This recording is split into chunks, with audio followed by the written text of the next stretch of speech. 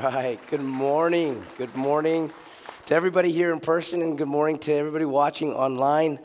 I know you already hear it in my voice, so let me explain that before we get into the word. My voice just left me yesterday, and I struggled to make it through Saturday night service. We'll see how this morning goes. Just bear with me, and we'll pray. I covet your prayers that my voice will hold up. But we'll pray that no matter what, that God's voice would be clear this morning. Amen?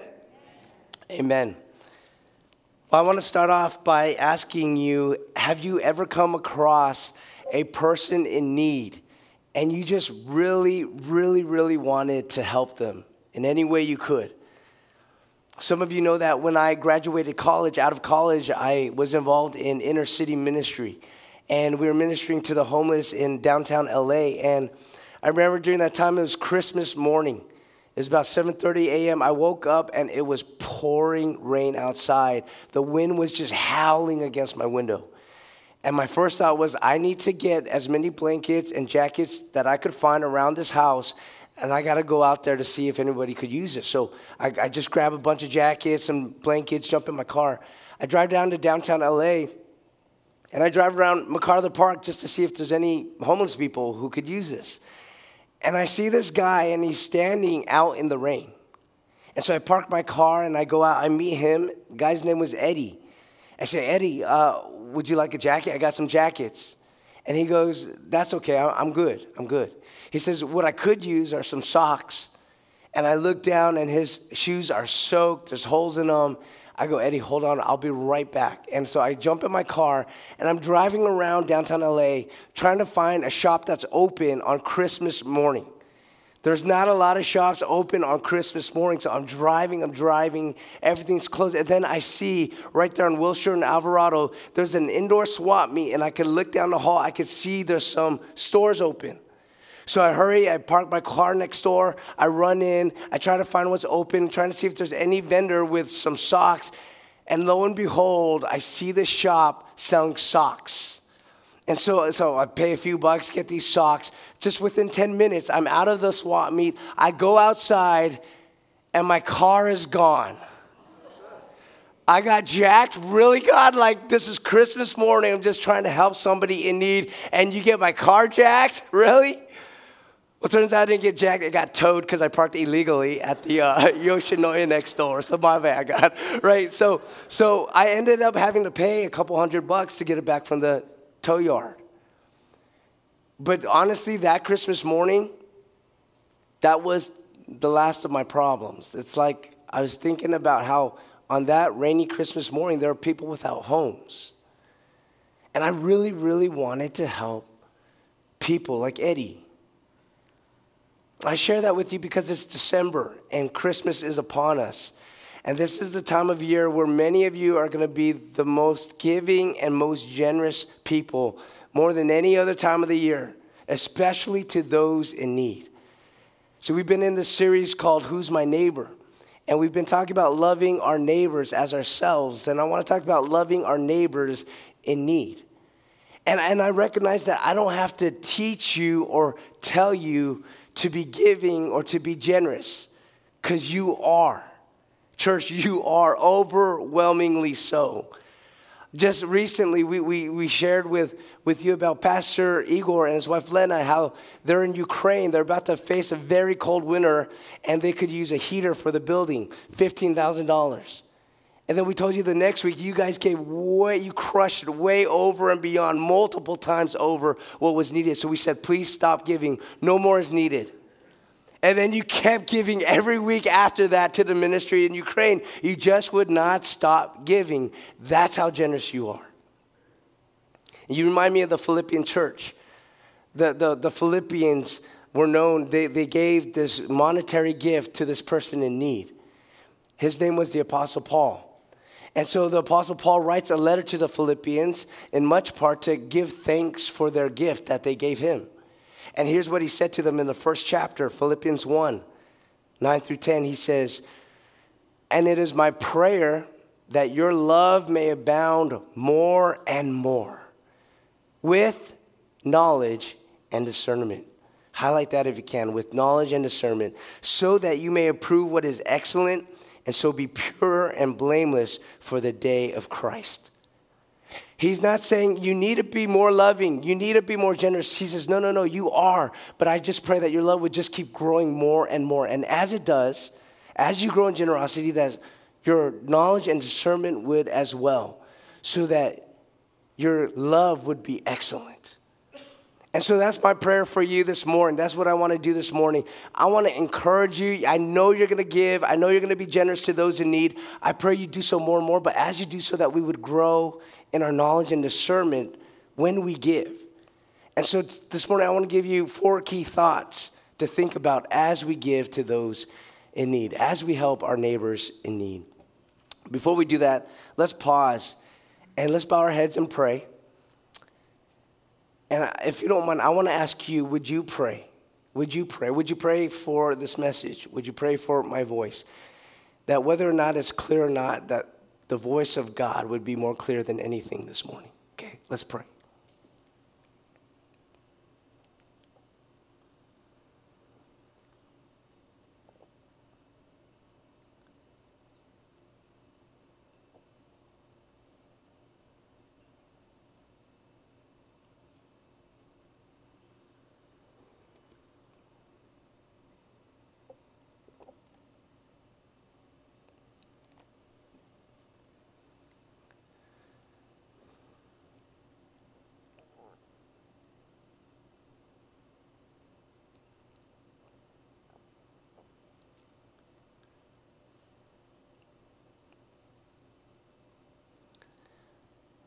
Father God, when we are weak, you are strong. And so speak to us, Lord, strongly this morning. We pray in Jesus' name. Amen. So once upon a time, heavy rains ravaged a small village. And as the rains poured down, the river in that village began to rise. And it began to flood the village. And all the animals in the village began to scramble, trying to find higher ground, to find sanctuary on higher ground. And this one particular monkey was able to find sanctuary in a tree. He climbed up and he perched up on a branch in a tree. And as that monkey waited for the waters to recede, he could see down into the water, and he noticed an animal struggling. It was a fish under the water, swimming up against the current. And it was clear and obvious to the monkey that that fish was suffering. He was struggling under the water. And so in the kindness and the goodness of his heart, the monkey resolved to do what he could to help the struggling fish. So he went out on a limb, literally a considerable risk to his own life, to the point that he could fall into the water himself. He went out on a limb. He reached down and he snatched that fish out of the water. And he took the fish to a high hill so that he could let him find sanctuary there on dry ground. And that fish was so happy. He was flapping up and down and he was jumping up and down. He was so excited that he just got saved. And the monkey jumped back. He's like, wow, he's so excited that I saved his life. And that fish just kept flapping up and down for a long time until finally it came to a peaceful rest. And the monkey said, he's so tired from celebrating so much. He exhausted himself that he just now needs to sleep. And he's sleeping peacefully and feeling so joyful and satisfied and accomplished inside. The monkey walked away and let the fish just rest in peace. He was excited that he just saved the fish's life. Last week we had a training for the 2 mission teams that we're sending out in a couple weeks. And this parable was shared, this little story was shared to remind us that sometimes we can go to another people group, another community, another culture with really good intentions, with a really good heart to help, but actually end up hurting. Though we wanted to help, sometimes we end up hurting. Remember, a pastor told a story about how his church wanted to go into this community that was poverty-stricken. And so they thought, how can we bless them? So they came up with a great idea. Let's make a bunch of t-shirts and let's print them all up, different colors, different designs, and we'll just bless the people there. So they made a bunch of shirts and had them custom designed. They went into the community and handed them out door by door to all the people in the community. What they didn't realize after they left, feeling so good and so proud that they blessed these people and it was on their own dime, what the pastor realized was that there were 3 ladies in that village, that community, who made a living sewing clothes together and selling them to survive.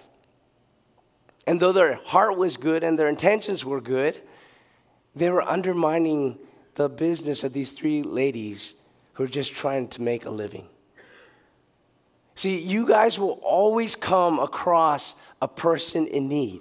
You'll always come across a person in need. Maybe when you get off the freeway, right off that off-ramp, there's somebody holding a sign begging for help, and that pulls at your heart. Maybe you hear a pastor present an opportunity from this pulpit. Maybe there's someone in your life group who's fallen on hard times. And for so many of you, because of the generosity of your hearts, your first reaction is to want to help, to want to give. In any way you can, you want to help that person in need. But sometimes, as good as our intentions are, when we react and respond, sometimes we end up hurting more than we are helping. So I want to share 4 things with you to seek as we think about how we can seek to help the neighbor in need. Okay, so if you're taking notes, write this down. Number 1, would you seek to relate? We seek to relate. Relationship is probably the best way we can understand the person who's in need so that we can actually help them and not hurt them. First of all, we need to see that person as a person to love, not a project to complete. Let's start there. The people in need are people to love and not projects to complete. And as we love them and engage with them, we can understand what are their real needs. Man, if that monkey could just learn how to swim, if that monkey could learn how to speak fish, if that monkey could just swim alongside that fish underwater, maybe he would understand what that fish needed and what he didn't. Maybe he'd understand that fish actually thrive underwater. That is not uncommon to swim against current. Sometimes that's for their good. That's for their livelihood. If he could speak fish. And I want to say to you, if at all possible, and it's not always going to be possible, but if at all possible, seek to build a relationship with the one that you're trying to help. During that time when I met that man Eddie in downtown LA, I was serving with a ministry called Center for Student Missions, CSM. And my job was I would host church groups that would come in and do inner city mission trips to downtown. And on the weekends, I would take them around Skid Row and LA to show them different ways to serve the city. And one thing I would do on that Saturday morning is I would take them to Skid Row and I would send them out 2 by 2. And I tell them, for the next 3 hours, just go, the 2 of you, and find somebody to talk to, get to know them, hear their story, build a friendship, take them out for a meal, treat them to a meal. And so, go, right? I sent them out, and that one particular morning, they went out 2 by 2, and so I'm by myself for the next 3 hours. So I walk over to Pershing Square in downtown LA. Pershing Square has some grass and some benches. And so I sit down, and as I'm going there, I'm praying.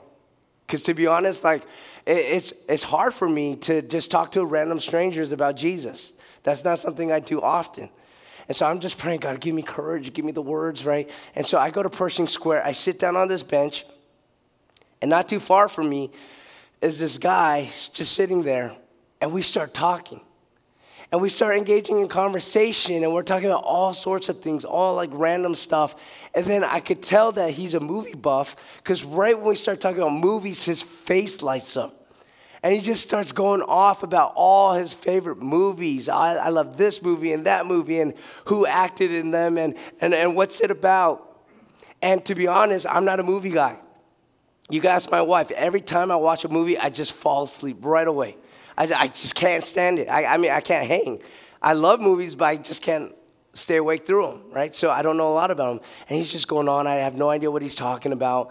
And then after he finishes talking, I'm listening the whole time. He turns to me and he says, how about you? What's your favorite movie? And I'm telling you, I don't know a lot about movies, but just so happened that 2 weeks before that weekend, my church, we went as a group to watch The Passion. Remember that movie, The Passion of the Christ? And he goes, how about you? What's your favorite movie? I'm like, I don't have a lot of movies that I love, but I just happened to watch The Passion of the Christ. And he goes, oh, yeah, I heard about that movie, the one with Mel Gibson. I said, yeah, that one. And then he goes like this. He goes, what's it about? I'm like, right? Like, God, I see what you're doing here. So I tell him what the movie is about. It's about this guy named Jesus. He's the Son of God. And it's actually a true story, David. It's a true story. And so I talk about how Jesus came from heaven to earth. He had compassion and care for everyone he came across. And I told him this whole story, and then I spoiled it for him. I spoiled it. I said, at the end, the guy dies. Jesus, the main character, he dies. True story. And then I explained to him why he had to die. I said, it's for sinners like me and for you. And it was amazing. I got to share the gospel to him by talking about the passion of the Christ. We talked for over an hour, and I'm telling you, he was just enjoying this time, that at the end of the conversation, he says to me, right? Because, like I saw him, I couldn't tell if he was homeless or not. His clothes were like, kind of shabby, but not too shabby. So it could have gone either way. I didn't know his situation. But after about an hour, he says to me, he says, Greg, can I treat you to lunch? He's like, can I take you to lunch? I'm like, in my mind, I'm like, no, I'm here to feed you. Like, I'm here to feed the homeless. Like, and so I'm like, no, that's okay. He's like, no, please let me treat you to lunch. I'm like, that's okay. He says, look, that would be disrespectful if you don't let me take you to lunch. He says, you would rob me of honor. He's like, I've appreciated this conversation and this morning so much. You've given me so much. I have to treat you to lunch. And so I'm like, all right, let's go to lunch, right? And in my mind, he's a Hispanic guy. So I'm thinking he probably knows the best taco joints in LA.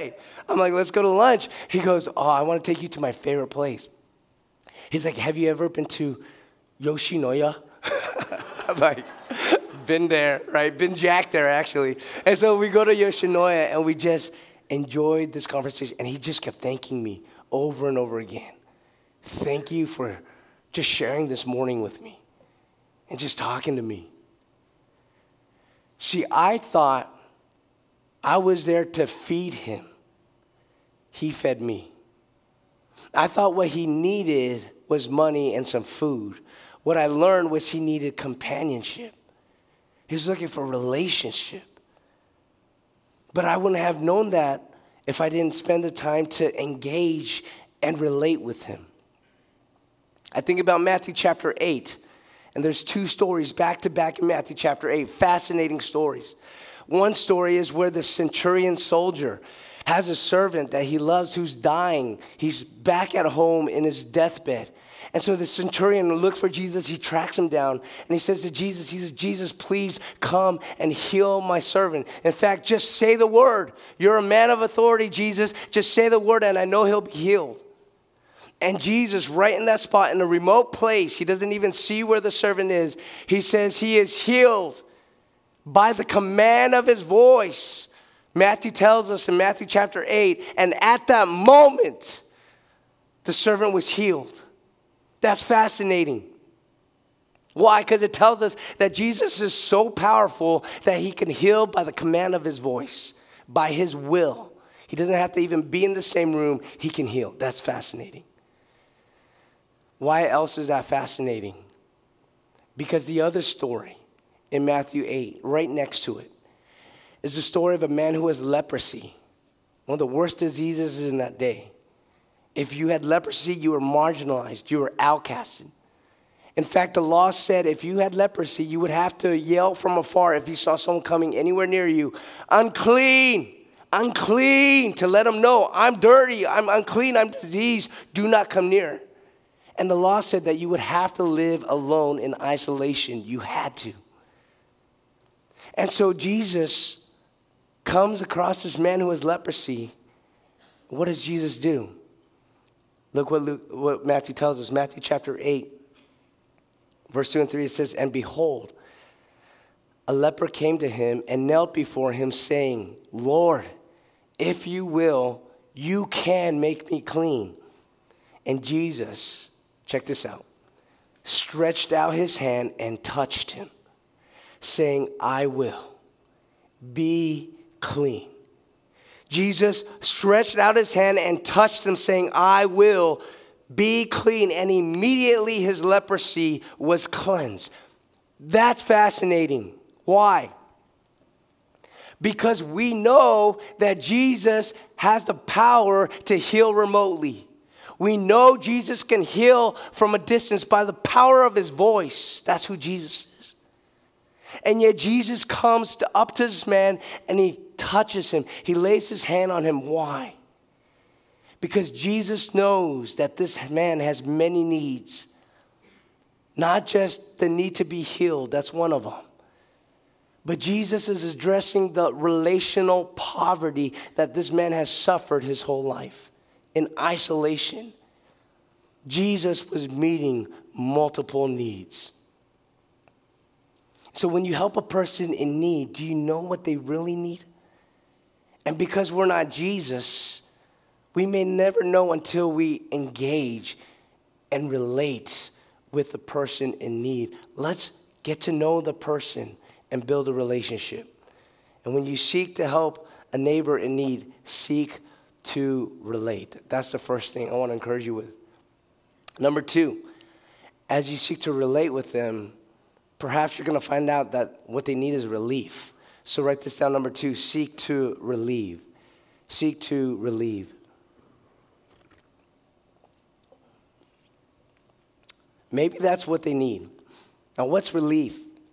Relief is a temporary, immediate response to a current crisis.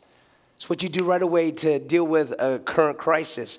It's not meant to fix a larger, long-term problem. It provides immediate relief, right? And some people can see relief as just putting a Band-Aid on the problem. It's a Band-Aid solution. But the reality is sometimes a Band-Aid is what is needed. That's what's needed sometimes. Remember when we kicked off this series, the question was asked, who's my neighbor? And Jesus answered that question by telling us a story of the Good Samaritan. And we took a deep dive into that story. And in that story, Jesus tells of a Jewish man who was beaten and robbed. He was left bloodied and half dead on the road. And then along comes a Samaritan guy, a good Samaritan. And he sees this current crisis. Here's a man bloody and bruised. He's half dead. And so what does the Samaritan do? Let me take you back to that story, Luke chapter 10. Luke chapter 10, verse 33 and 34 says this. It says, "But a Samaritan, as he journeyed, came to where he was, and when he saw him, he had compassion." What did he do? He went to him and bound up his wounds. He put a bandage on the wounds. And pouring on him oil and wine. Oil was to soothe, and wine was an antiseptic. Then he set him on his own animal and brought him to an inn and took care of him. And so what happens? He sees a neighbor in crisis, and he bandages his wounds. He cares for him in that moment. He provides relief, because sometimes relief is what is needed in that moment. In a couple weeks, on December 13th, a team of us will be going to Fort Myers, Florida. Now, Florida gets a lot of hurricanes. But when Hurricane Ian hit in October, just recently, that was the hardest hitting hurricane in Florida since 1935.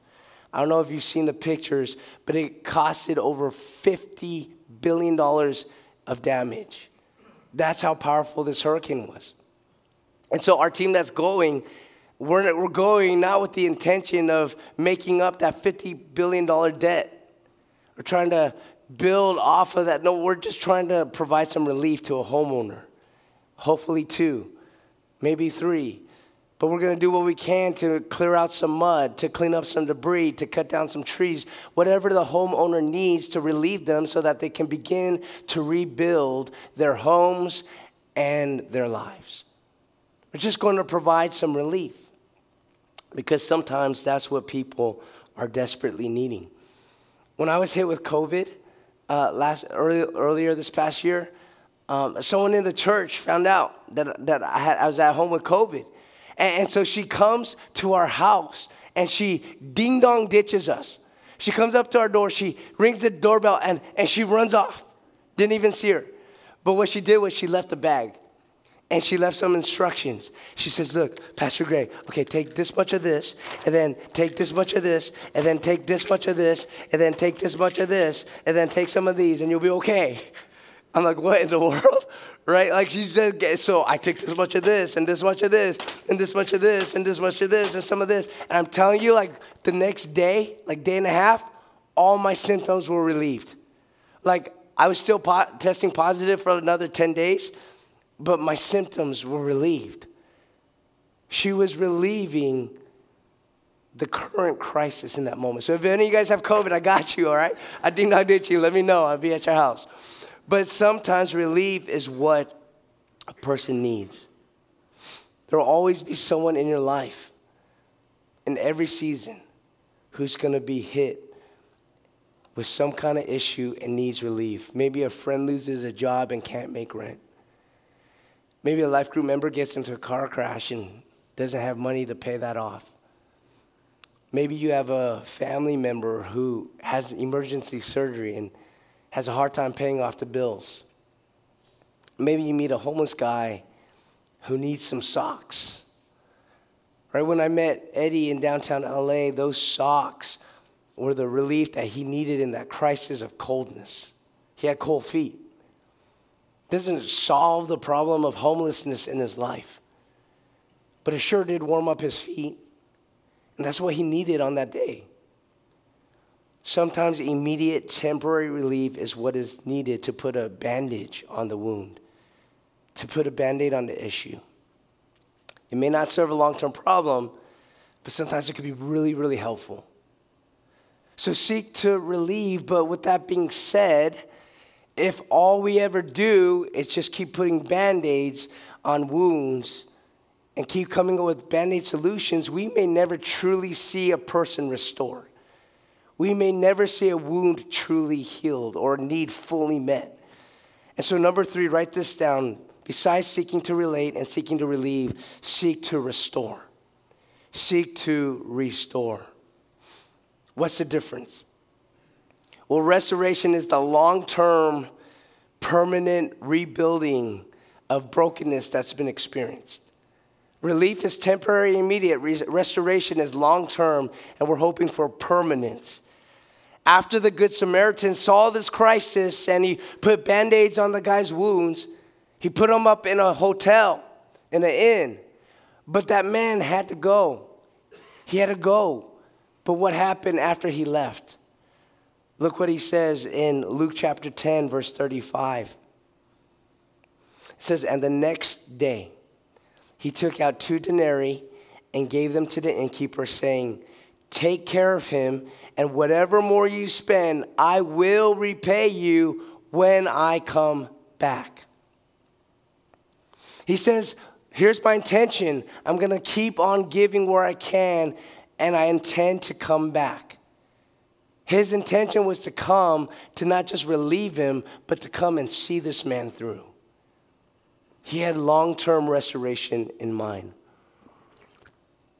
I want to encourage you wherever possible, and it's not always possible, but if at all possible, ask, how can we come alongside this person in need and help with long-term restoration? And God, do I have a role in that at all? I love that when our team goes to Florida for the first time on this relief trip, when we go to relieve those who've been hit by Hurricane Ian, that same week, we have another team going back up to Paradise, California.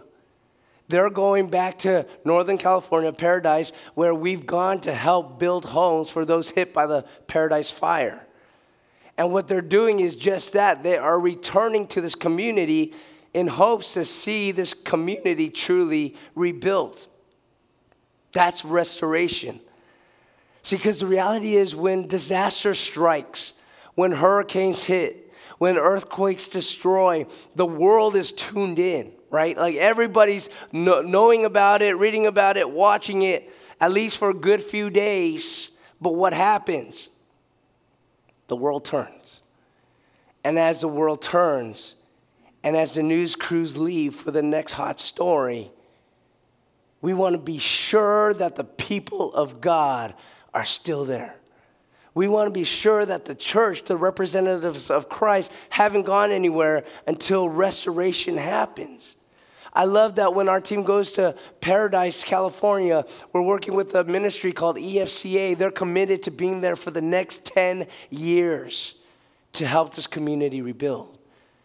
That's what we ought to be seeking. Seek not just to relieve, but seek to restore. Like the Good Samaritan, it is good to go back and to see them through. We can give all day long, put Band-Aids on all day long, but are we walking with people to see them restored in the power of Christ? I love that as Pastor Dan was announcing these glow gifts that we've been announcing for the past few weeks. What is that all about? Well, that's our efforts to go back to this community in Mexico, right? So many of you guys have gone on these Baja, Mexico trips to help build homes. Praise God for you. But we want to be people who don't just go in and then come out. And what Pastor Dan has been really good about helping our church do is let's build long-term relationships. Let's invest in these people we're helping. And so glow gifts are about going back to that same community in Mexico. Right, the Baja Education Program, not only are we going to build homes for kids to live in, but we're going to help, and some of you have already contributed to the education fund. Because we want to see kids not just in homes, but we want to see kids educated so that they can grow up and get good paying jobs so they can pour back into their community. Some of you guys have been donating to that van. There's a ministry in Monedero, that community, that is committed to outreach and education. And so you giving to that van helps us partner with a ministry that is there and will always be there. That's restoration. How can we seek to restore? And you've heard us say it before, and maybe it's cliche at this point, but I'm going to say it again. We don't want to just enable people, right? We want to empower people. We don't want to just give handouts all day. We want to give people a hand up to get them on their feet so that they can start walking on their own and then begin helping other people in need. And so when we give relief, which is a good thing, the question we ask is, what do you need? And we try to meet that need. But when we want to seek restoration, when we want to restore, we should start asking the question, not what do you need, but we should start asking, now what do you have? And help them to see with dignity that God has blessed them. God has given them abilities and talents and experience and passions and family members and resources. What do you have? And let's start working with what God has given you already, and let's see if we can rebuild from there. Right? I love that when I went back to downtown LA to look for Eddie, because I went multiple times after that Christmas day, I would find him in the same spot at MacArthur Park. And I would build this relationship with him. And it got to a point where he trusted me, and he gave me the phone numbers to his sisters. He says, Greg, would you call my sisters, and would you just tell them you met me? And would you tell them I'm alive and I'm okay? Tell them I'll be home one day. And so I took him up on that. That day, I went home, called both of his sisters, and both of them were just in tears, just crying, just at the news that their brother's still alive. And I remember when I was talking to his older sister, she just kept saying to me, I can't understand why he's doing this to himself. She says, if you know Eddie, he's a genius. Eddie is brilliant. And I learned from her, he not only has a college degree, but he has a master's degree. He's a career man. I don't understand why he won't just come back. Right? And she just kept telling me all that he has, and I was shocked. Because a lot of times I just judge a person who ends up on the street who's homeless.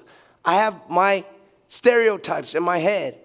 But as I'm building this relationship, I'm realizing, man, Eddie has so much. He has so much that God has given him. I love that in this church, there's this life group, right? This life group who every Christmas, instead of spending money on themselves and doing gift exchanges and buying each other gifts, they decided every Christmas they'll take that money, they'll pull it together, and they'll ask who in the church is in need. Who can we bless?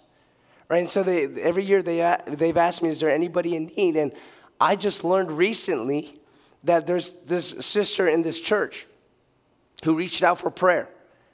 And she wasn't asking for any help. She was just saying, would you just pray that I could find a second job? Because she's like, with just this one job I have, I can't stay afloat. I've been hit with all these payments unexpectedly, and I'm so scared that if I don't find a second job, I'm going to end up on the streets. So she's just asking for prayer.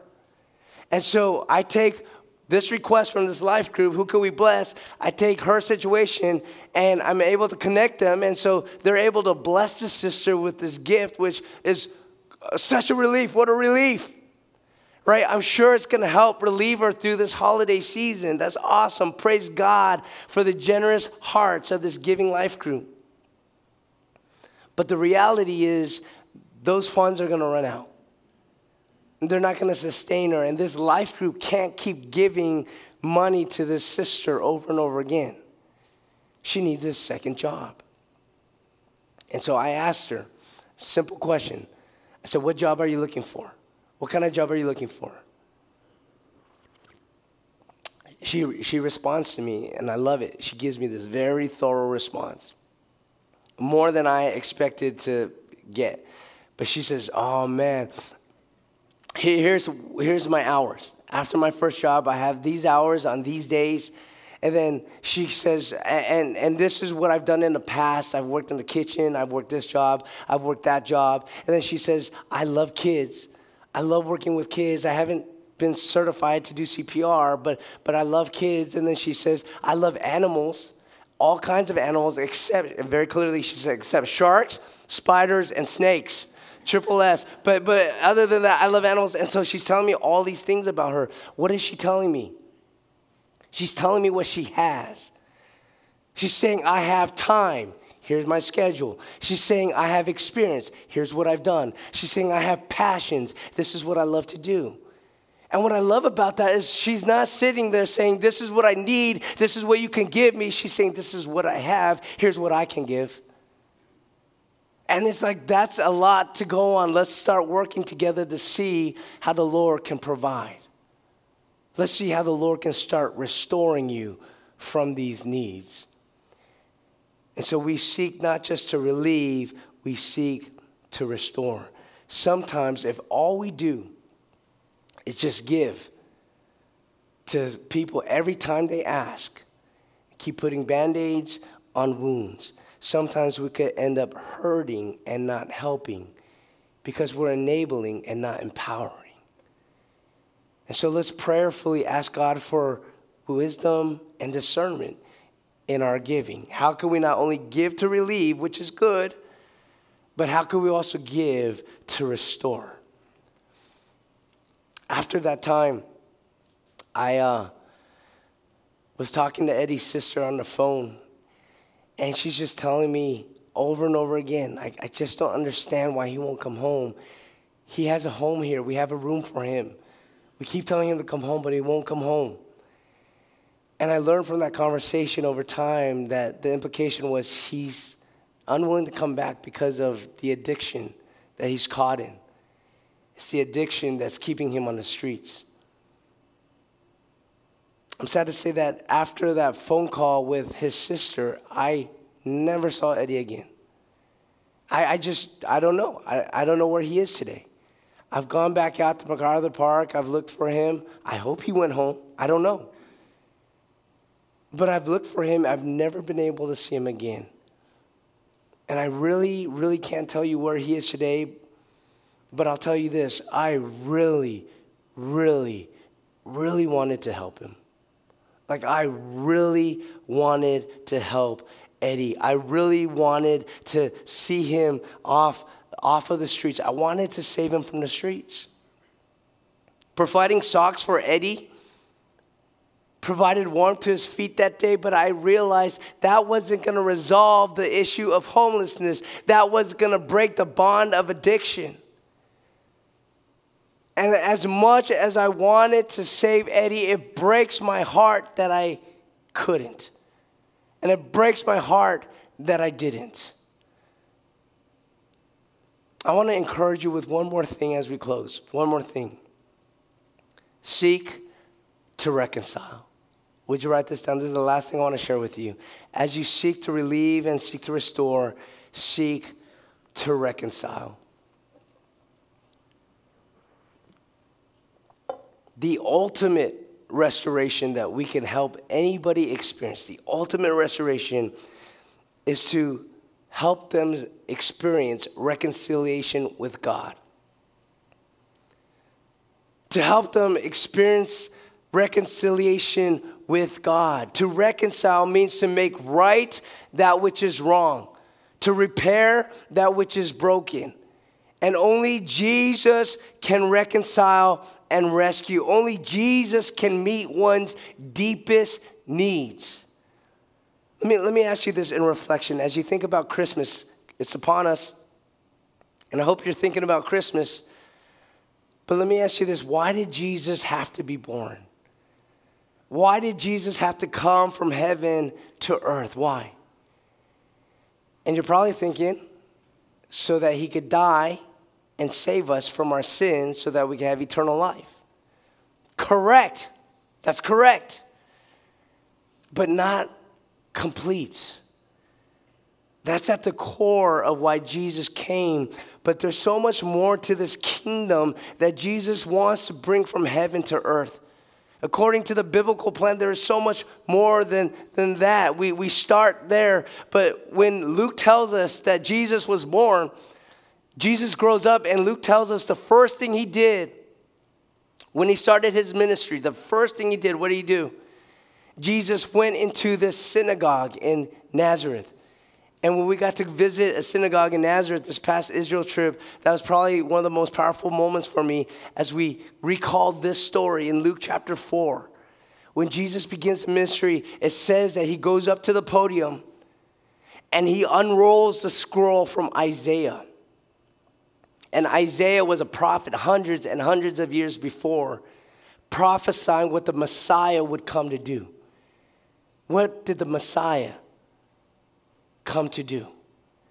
Here's what Jesus read to the people in the synagogue. Luke chapter 4, 18 to 19.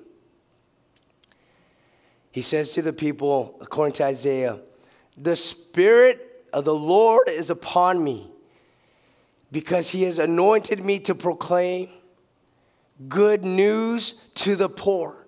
He sent me to proclaim liberty to the captives and recovering of sight to the blind, to set at liberty those who are oppressed, to proclaim the year of the Lord's favor." And after reading Isaiah, he rolls the scroll back up as if there's this symbol of completion. And he says a couple verses later, verse 21, and he began to say to them, "Today the scripture has been fulfilled in your hearing." Everything the prophets prophesied of the coming Savior, of the coming Messiah, everything Isaiah said, I am here. I am the Messiah. I bring hope to the poor. I give sight to the blind. I make the lame walk. I liberate the oppressed. I bind up the brokenhearted. I heal all wounds. I save the sinner. I redeem the soul. Everything Isaiah said about Emmanuel, about our Prince of Peace, Almighty God, our counselor, Jesus saying, today I fulfill it, for I am He. I am. So understand that Jesus came not only to save us from sin, but to save us from everything that's been broken by sin. Every need, every financial need, material need, physical need, spiritual poverty, relational poverty, emotional poverty, every kind of poverty, He has come to redeem and restore all that's been broken by sin. And Paul tells us in 2 Corinthians 5, 18 and 20, he says, all this is from God, who through Christ reconciled us to himself and gave us what? The ministry of reconciliation. That is, in Christ, God was reconciling the world to himself, not counting their trespasses against them, and entrusting to us this message of reconciliation. Therefore, what does that mean? Who are we? We are ambassadors for Christ. God making his appeal through us. What does this remind us of? It reminds us that it is Christ who reconciles. It is Jesus who saves. It is God who makes right all that sin has made wrong. And we are merely ministers of reconciliation. We are ministers of reconciliation. That means when we help the neighbor in need, we have to remember that we serve. Jesus saves. We simply serve with all that we can and all that we have, but it is Jesus who saves. As much as I wanted to save Eddie, as much as I wanted to rescue Eddie, I have to remember I am only a servant. Jesus is his Savior. And so as you give, as you offer help, as you express generosity, I pray you continually do. The goal of our giving, the hope in your helping, the reason you relate, the reason you relieve, the reason you restore is what? To bring them closer to the one who reconciles. It's to bring them to Jesus, the one who makes all that is wrong right, who repairs all that is broken. His name is, help me out, his name is Jesus. His name is Jesus. We serve. We trust Jesus to save. Amen? Amen. Let's bow our heads together.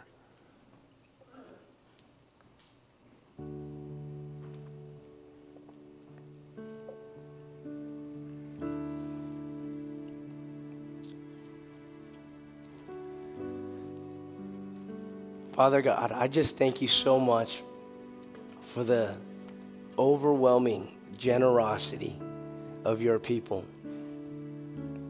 God, it tells me that they get it. They got it, your gospel. They got it. You're abundant and amazing in your grace. I just see expressions of people responding to that grace and wanting to pour it out, to pay it forward, to show people the generosity of our God. Thank you for them. And I just pray that as we continue to love more and more, just like the Philippian church, God, that we would grow in our knowledge and discernment, that we would give and help our neighbors in need with great intentionality, not only with good intentions, but a good knowledge of how we can truly bring Christ to them and see redemption and restoration happen. So help us, God. Help us to grow as the beautiful representation of Christ, to continue to be open hands, the open hands of Jesus, to be the active feet of Christ, helping people truly see the healing that Christ wants to bring to every heart and every soul and every life. Thank you, God. We worship you. We worship Jesus, the one who came from heaven to earth. He stepped down into darkness to be light and to heal all that has been broken in darkness. Here we are, God, to worship you. It's in Jesus' name. Amen.